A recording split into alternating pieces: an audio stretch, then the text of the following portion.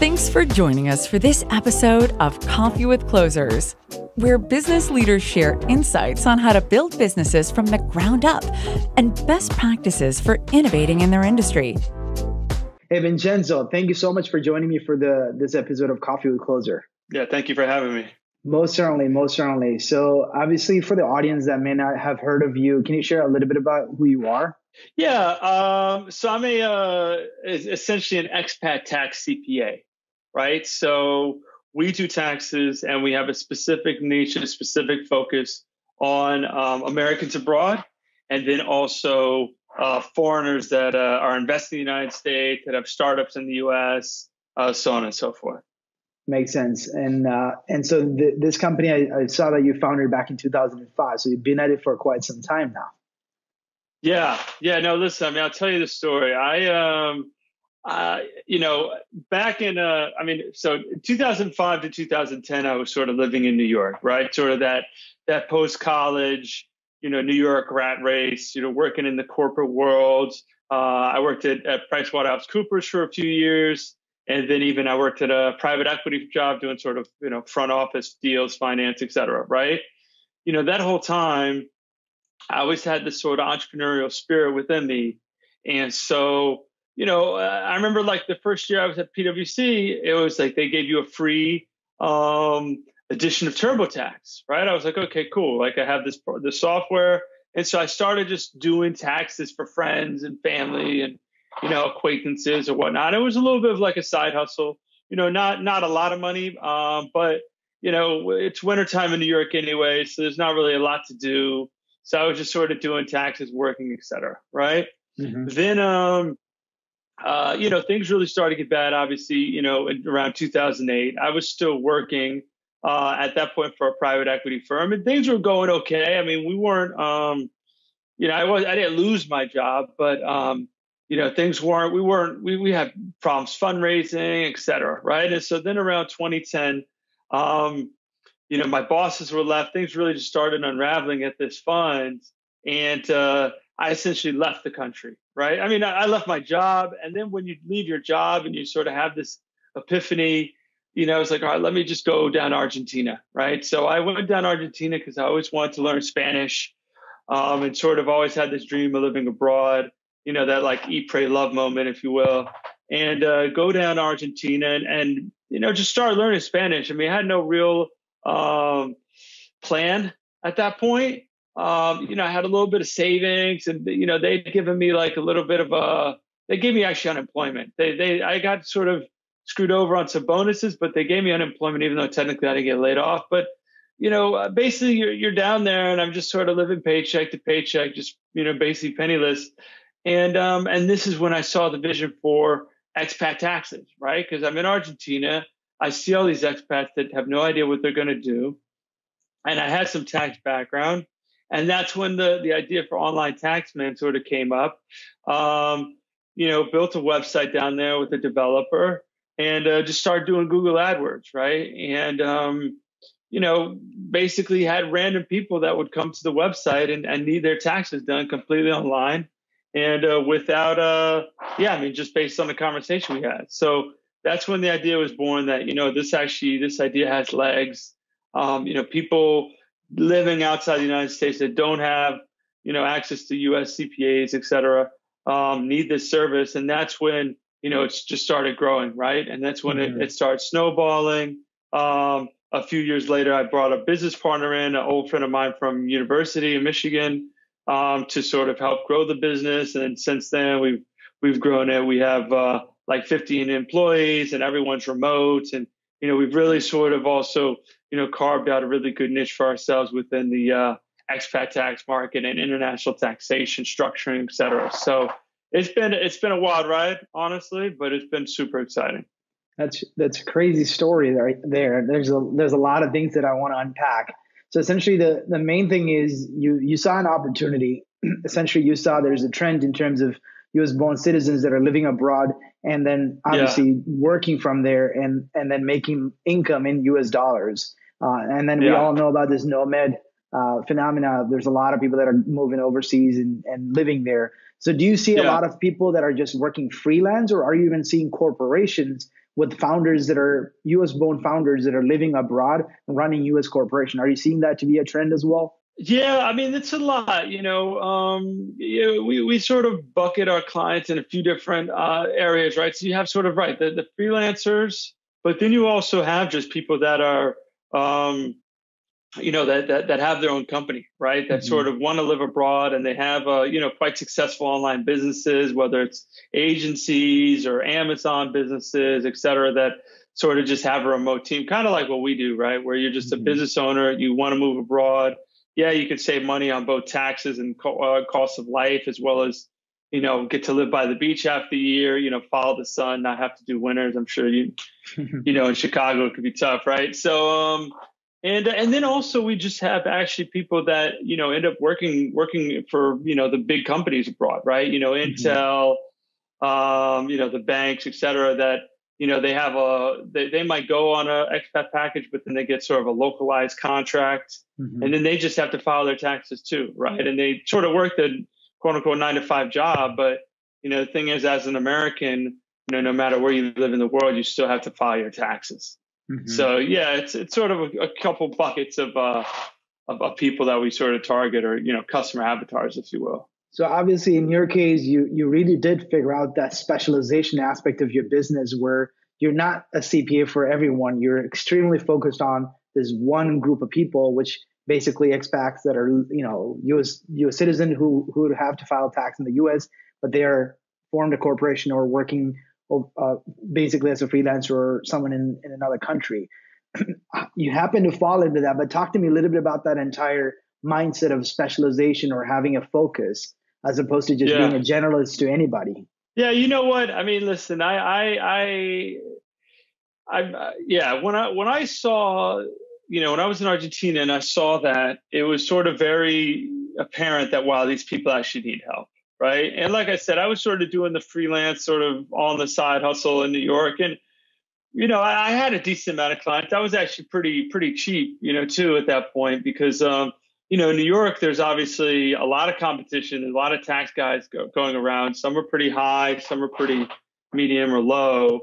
And I'd have people that would leave me for, oh, this guy's doing it for like $20 extra or less, and you're like, oh, I mean, fine, and and it was just kind of too annoying to compete on price. Mm-hmm. And now, yeah, and then with the niche, it's sort of like, listen, there's a lot of really, really good, American CPAs, and they just don't want to touch the international stuff, or if they do touch, they end up messing it up, right? So, Mm-hmm. we end up cleaning up messes, and so it is nice to have the niche, and I always recommend to new business owners, et cetera, that they should really niche it down.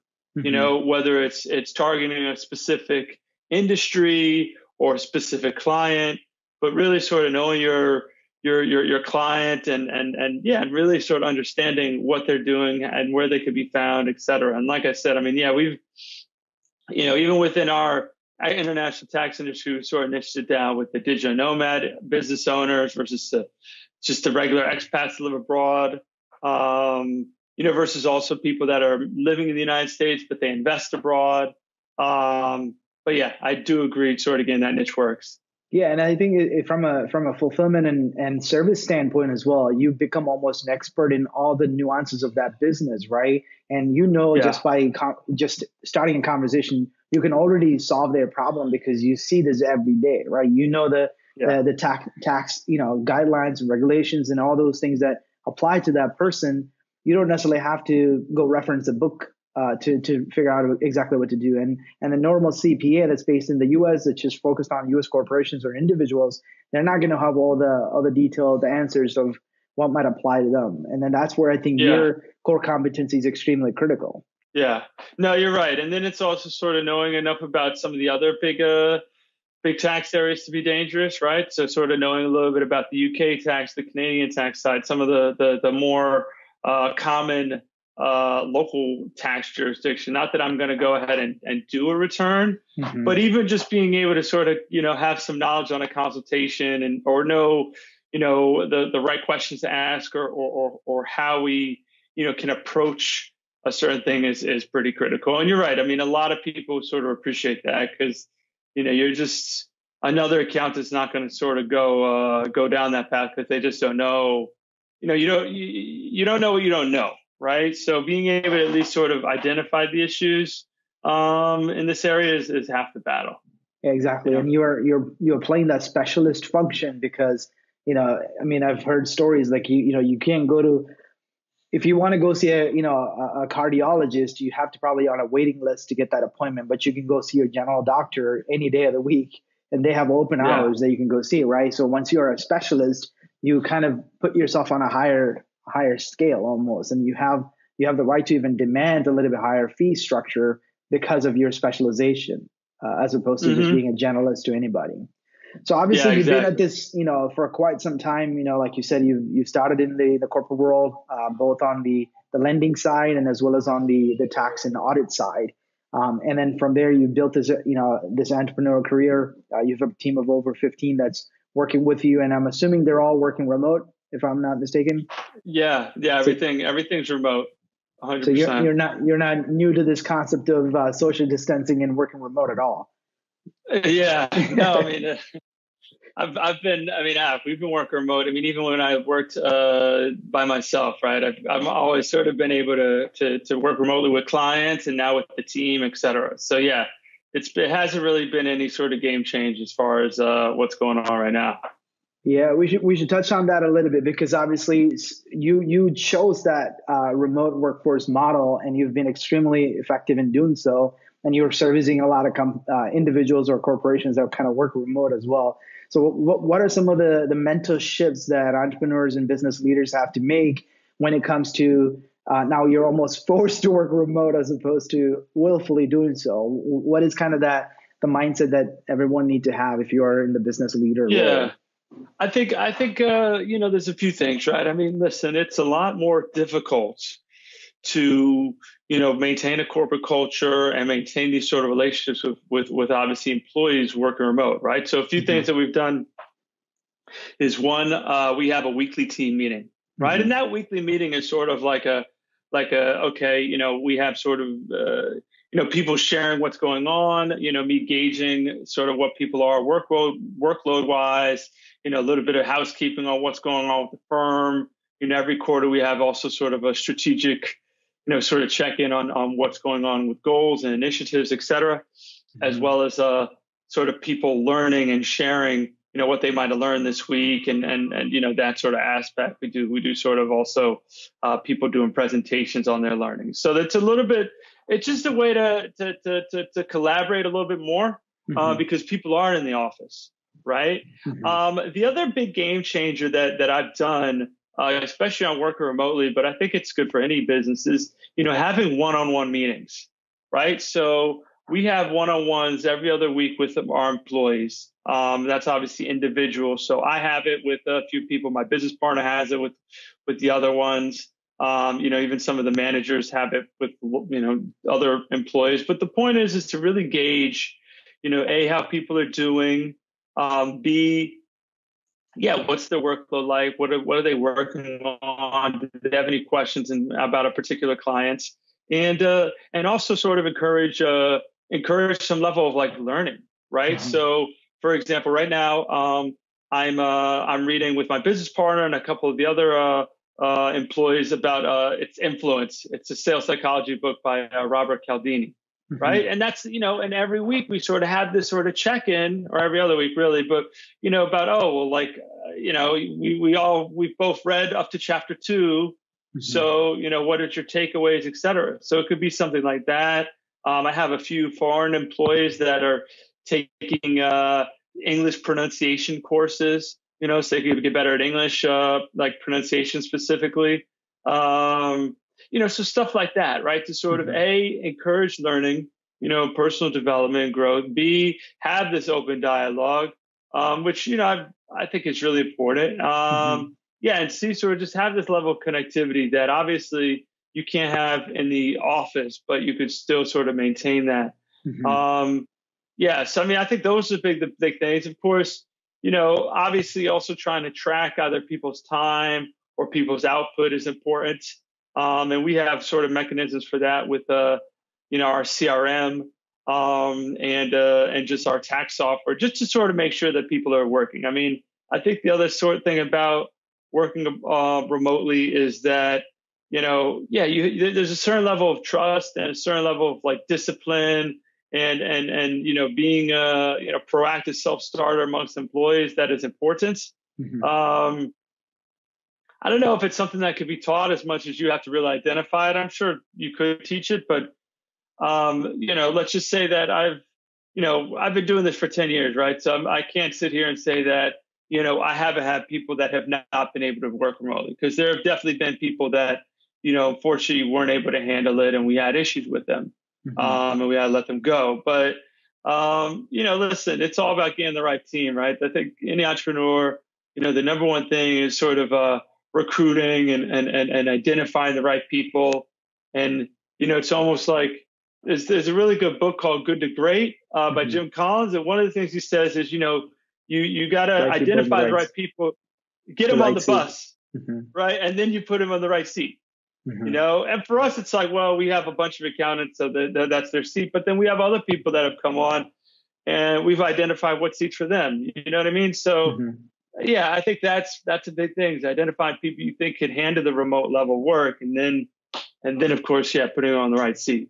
So what advice do you have for people? Let's just say, for example, like some things are, truly outcome or output, right? Where you can kind of measure what went into it and what came out of it. But there are functions that might be more thinking oriented that may or may not have exactly a specific output that I can measure against, right? So what advice do you have for businesses that kind of have those functions, people that are filling those kind of functions? What would you do to keep accountability and making sure those people are productive? Yeah, I mean, I think it's all about sort of, getting the feedback, having these sort of one-on-one meetings and making sure people are sort of on task. Because you're right, you're not always going to be able to manage output or measure output, but you could always manage sort of, okay. I mean, there's tools obviously manage people's time if you want to sort of have that level of monitoring, which I don't know if it's good or bad. I mean, I think, maybe from the beginning it is until you earn trust, if you will. But I think it's also important to sort of have those one-on-ones, even on a weekly basis, to sort of make sure that people are sort of on track, on task, and coming in line with your expectations as a boss, right? Because I think, one thing is, if you're not there to sort of like, manage expectations and let somebody know that you expect something of them, then you can't fully blame that person if they don't meet them, right? And I think it's there's people that either, when you tell them, oh, you're not performing up to well, and they sort of change their attitude, that's one thing. But then there's the other side of it where people, maybe they can't change, or they're just, again, not disciplined enough. And then that's the other side. And then, maybe that's not the best fit if you're going to do a fully remote firm, and you have to, make the tough decisions accordingly. Yeah. And I think, I don't know who actually said it, but people do what you inspect, not what you expect, right? So you kind of have to inspect and see what they're up to and what they're outputting. Yeah. I mean, listen, I think one of the biggest changes for us, like I said, was doing these one-on-ones, because it really added a level of connectivity and, management, and even sort of, professional learning and development that was super helpful. So, I would certainly advise on that, especially sort of in a business or industry where you can't measure output as much. Then I think the one-on-ones are even more important to sort of manage the expectations. Most certainly. So obviously you've been on this entrepreneurial journey, and you have a lot of things you're proud of. What is one thing you would say from all the things that you accomplish as an entrepreneur that you're saying, this is one thing I'm super proud of? Man, I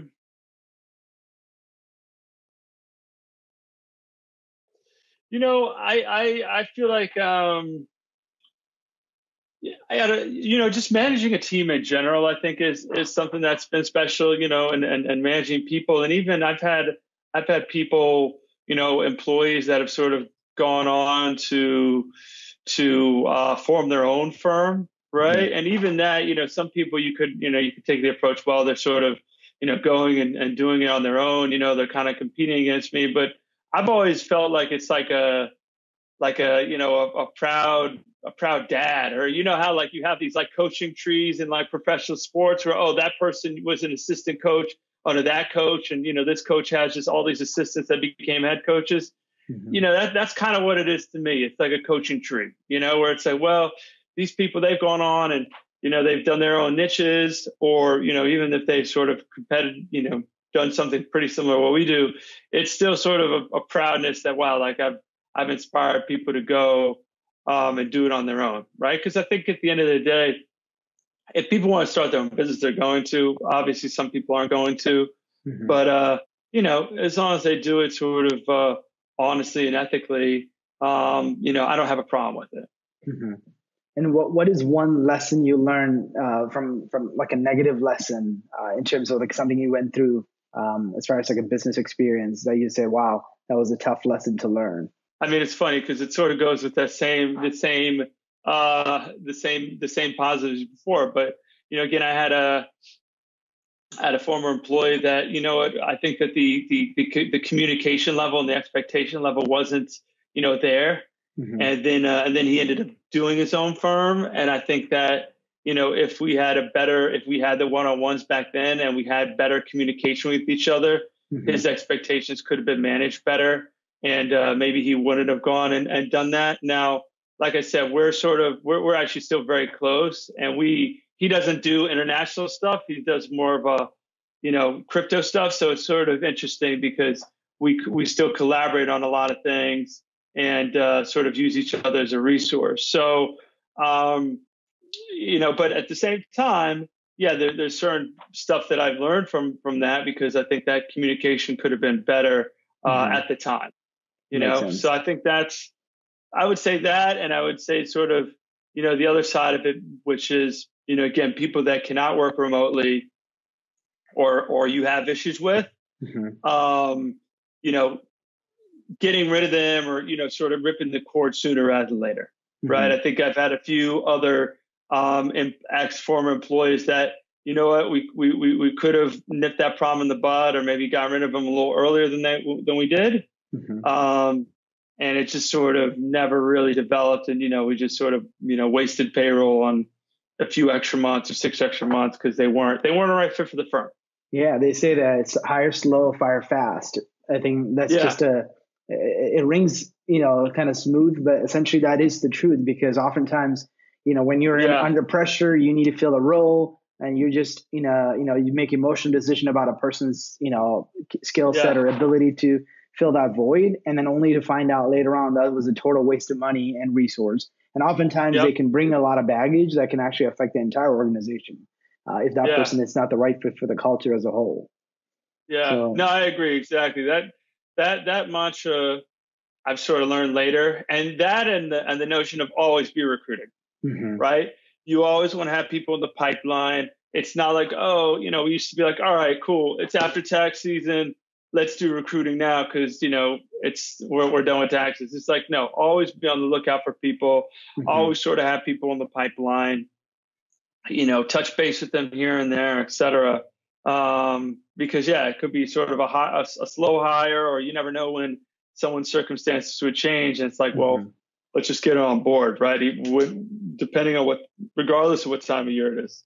Most certainly. So we're all entrepreneurs. We have a lot of things on our plate. Obviously, you're playing a function of a business leader, and then you also probably are doing some of your own practitioner, right? You're probably doing some of the tax returns or even consulting your clients. Yeah. So as far as being productive, is there any productivity hacks that you have as an entrepreneur? Things that you do? Is there like some sort of ritual or something you have in terms of staying productive and making sure that you're not being pulled in so many directions? Yeah, I mean, I think the two biggest things being an entrepreneur are like the ability to delegate, right, and focus on what your strengths are, right, and sort of delegate other things. I'm really fortunate because me and my business partner are very, very much opposite in our strengths and weaknesses. So, I handle sort of my strengths, the marketing and that sort of stuff. He does a lot of operations. So we're able to sort of delegate from each other, and not micromanage the other person, et cetera. So I think that's a big thing as far as being able to focus on what your strengths are.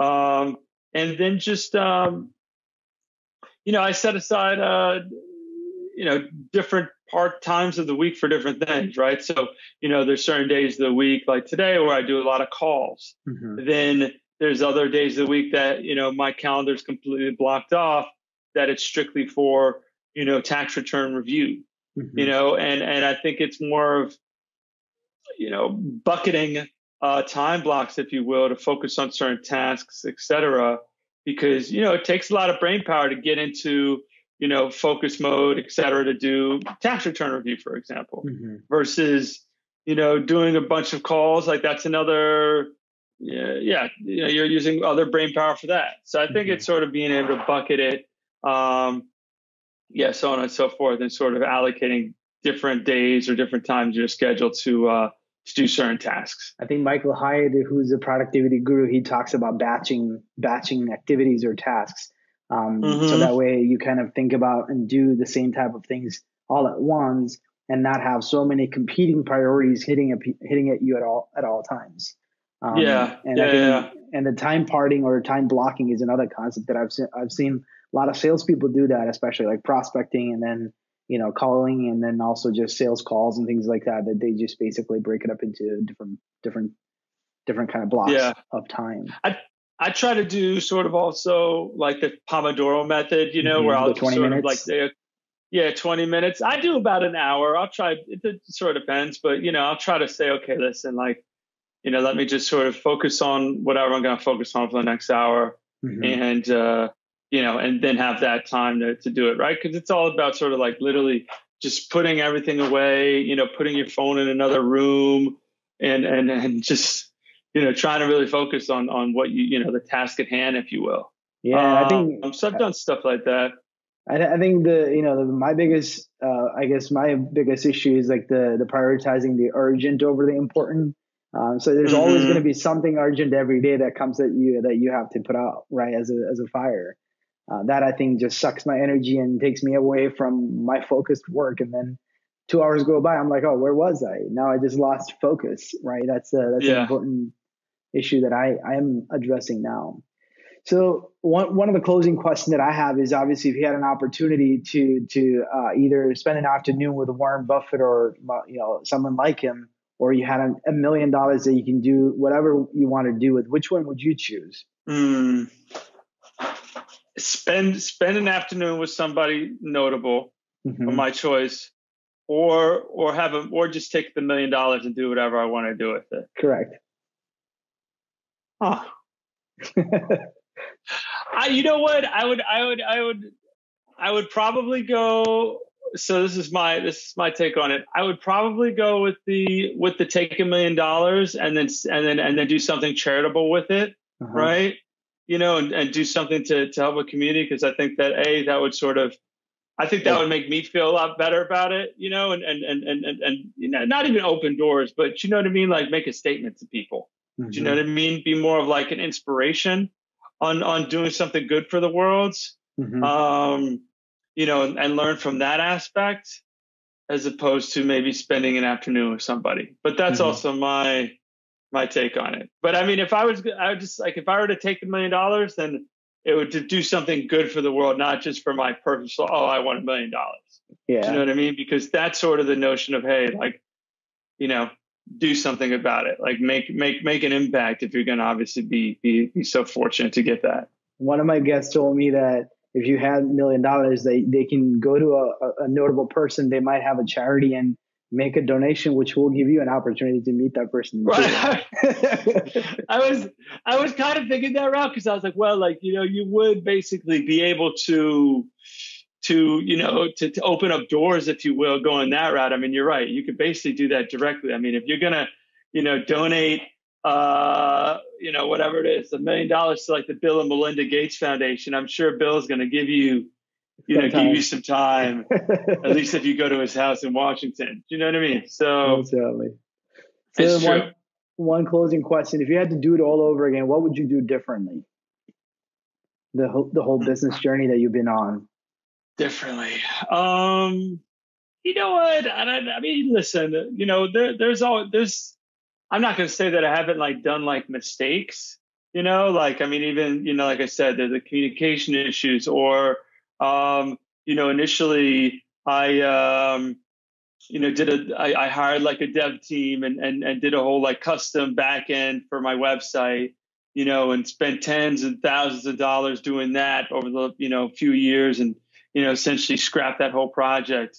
So, I mean, these are all mistakes that I've done on my business. Right. And like I said, I've been, it's to the cost of tens of thousands of dollars, but I don't know if I would do it over again. Do you know what I mean? I mean, I think the most interesting part about being an entrepreneur is learning from your mistakes, and I can't say that any of these mistakes I've done has been, mission critical. Like, there's not something that I could really look and say, oh man, like I really regret it. Like that changed the course of history. Like, yeah, there's been times that I've done stuff that I think was not a good move, or I would do things differently for sure, but nothing that's really impacted me where I was today. And I kind of appreciate the learning aspect, yeah. I mean, I think that's part of being an entrepreneur is and listen, some mistakes are costly, I mean, yeah, I would totally love to take some of that money back, but whatever, man. I mean, it's part of learning. And like I said, it's nothing that's been sort of game changing for me. Makes sense. Any parting wisdom for our audience? Get a lot of, listen, I think one of the biggest things I've started to do is have a really good morning routine and read really good business books, and get mentorships or coaching, et cetera. Right. Because you could be really, really, real rock star business, but I think it's learning from, like I said, whether it's mentor or a business coach or, podcasts or books, I think that sort of, define you going from good to great, if you will. Right. And being able to sort of achieve that next level. And I do think that sort of, especially books these days, are almost like, just a lost art a bit, but I read a lot, and I think that, every morning I dedicate myself to reading, about certain things, whether it's recruiting or leadership or sales psychology, and that sort of stuff is really helping my business. Yeah, I have another guest. His name is Steve Warner. He's a business coach and a consultant. And he said, someone's probably 20 or 30 years of life experience is stuffed into a 150-page book that he's giving you a fast lane to success.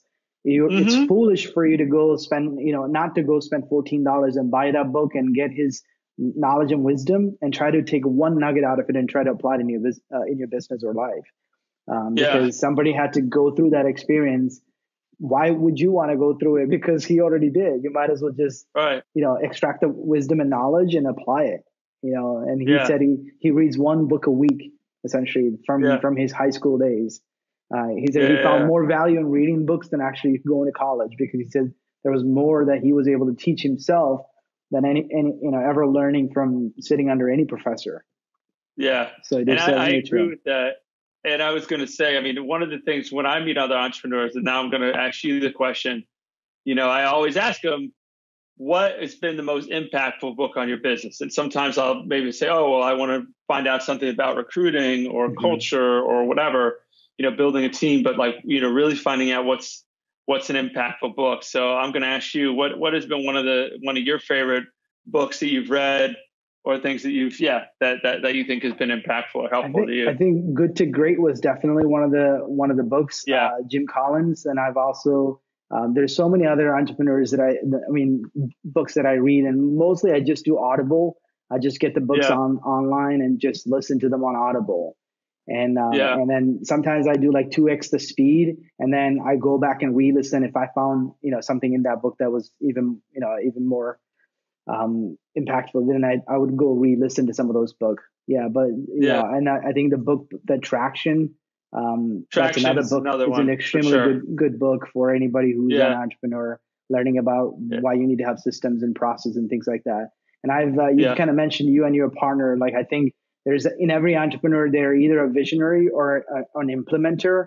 So you always need like a partner or somebody who's actually going to help you. If you're so much of a visionary, you don't necessarily have the skill set of execution, but all you have is great ideas and great vision. but you need to have somebody else who can come alongside and kind of get you to the next level. Otherwise, you get stuck in your track because you can't make the momentum and progress that you need as an entrepreneur. So those are some books that I found to be extremely effective. And then basically at least do self-reflection of see who you are, right? And then being able to make the changes you need as an entrepreneur. Yeah, no, I agree. I definitely agree with Traction. I think Traction is one of the biggest sort of game-changing books that I've read. And, we've gone through and implemented sort of just what are our core values. And it really is sort of the baseline for culture and, even for hiring, right? I mean, even every time we hire somebody, I go through and, they have the offer letter and I get on the phone and I say, these are our core values and sort of go through them to make sure that they're on board. And, if they end up not being on board later, then, that's sort of another reason to potentially let that person go. And having that whole scorecard card for the department or for the individual, everybody has a number, which is something that Traction teaches you in terms of how do you measure someone's productivity and output and things like that. And then also, like you said, not just the culture or core values, but also like, do they get it? Do they want it? Do they have a capacity to do it? Right. So you can have the person who may have the capacity, but they may not get it or they don't want it. Right. So then if you don't have, I think the Traction and also I think Good to Great kind of have similar concepts. Jim Collins talks about, like you said, is, do I have the right people in the right seat? Right. Yep. And then I think, and then Traction kind of teach you methodically, how do you do that? Right. And tactically, how do you execute it? So I think it does a good job in kind of helping you to implement things that I guess Jim Collins teaches in theory. Yeah. So No, I agree. Traction is good for that. The other one, actually, I just started reading too. I actually just read it. It's actually pretty short book and has a lot of actionable advice. Is Who? This is the A Guide to Recruiting. It's by Jeff Smart.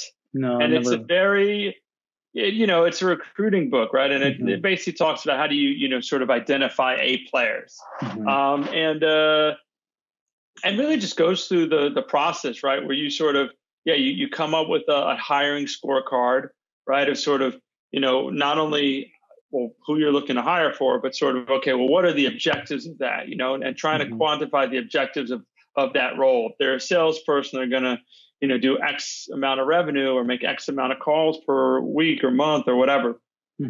And, really quantify these goals and then sort of, go through the traits that's needed, for this position. And then you sort of, you have like a screening interview that sort of asks some four basic questions about career goals. What do they do good? What do they do bad? And really trying to sniff out who's in quote unquote A player versus like a B or C player. And then the next interview, sort of the in-persons, you're really just more going through their work experience and trying to identify at each place, again, asking the same sort of, couple questions about sort of what did they do? What would their old boss say about them? And really sort of trying to sniff out, like I said, who's going to be an A player. It's a good book. It's pretty actionable. We just started implementing it, so I can't tell you from experience if it's work, but that sort of, it was recommended by a few other entrepreneurs that I asked about, and I like their approach. So next time we talk, we can compare notes. See how. Yeah, certainly. Well, I really enjoyed our conversation. I appreciate you taking the time to join me on this call. And I look forward to staying in touch and hopefully coming across our path when you're back in the States. I know you're in Colombia now. In Brazil, I think you said now. I'm in Brazil now, but I spend most of my time in Colombia. So sort of given the fact that I do the expat tax business, I also end up living the expat tax life. So sounds awesome. Life. Yeah. Awesome. Well, listen, stay safe and warm out there. You too. Take care. Talk to you soon. All right. Thank you. Cheers. Bye. This episode of Coffee with Closers is brought to you by One IMS, a leading digital marketing agency helping businesses win new customers. To request a free marketing ROI audit, please visit oneims.com. If you enjoyed this video, please share it. To make sure you never miss an episode, please subscribe.